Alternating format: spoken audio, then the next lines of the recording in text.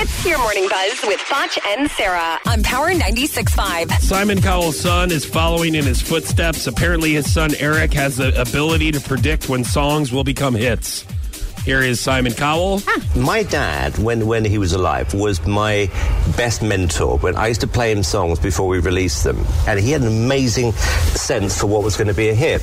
And Eric, and it's my dad's name as well, has exactly that. I don't ask him the same thing, but I play something or we're watching something, and I watch him. If he starts singing the words, if he starts dancing to it, if he's watching it, I would say 95% of the time he's always spot on. Really? Like Mona Lisa Raxo, he can sing practically every word on it. Okay. So Eric is his son? Yes. Oh, I didn't know he had a son. Here's the thing with this. Okay, great. I applaud you.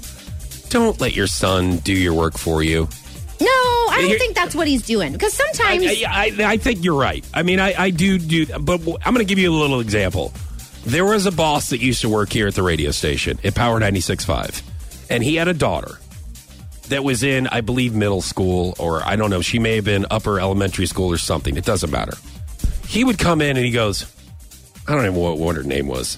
Erica really liked the new song from Justin Timberlake, and I think we should start playing it. And I'm like, since when is Erica all of Springfield?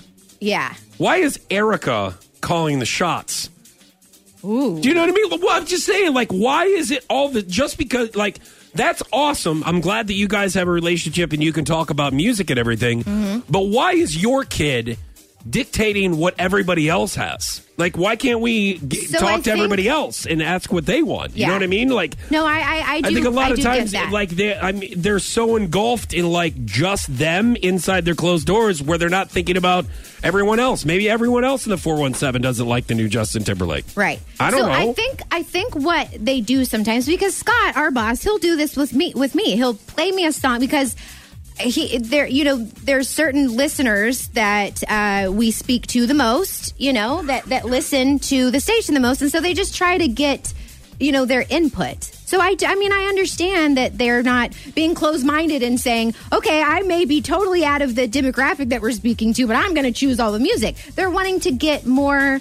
Good. I know, more at least they're sampling is what you call it. Yes. You're sampling a group of people or as much people as possible. Yeah. Instead of just one person, which is your son or daughter. Yes. That's where I'm just like, hey, red flag. Hang on a second, guys. Yeah, I agree.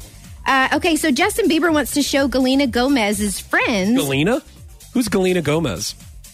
Did I say that? Did I say Galena? Oh. She's a big fan of you guys in Galena, by the way, if you're listening. Hi, Galena Gomez's. How's everything in Galena Gomezville? The one time I mess up, you're gonna milk it. The one time. Please tell me about Galena Gomez. What is she up to? Shut up. Oh no, Justin is wanting to prove to her friends that he is a changed man.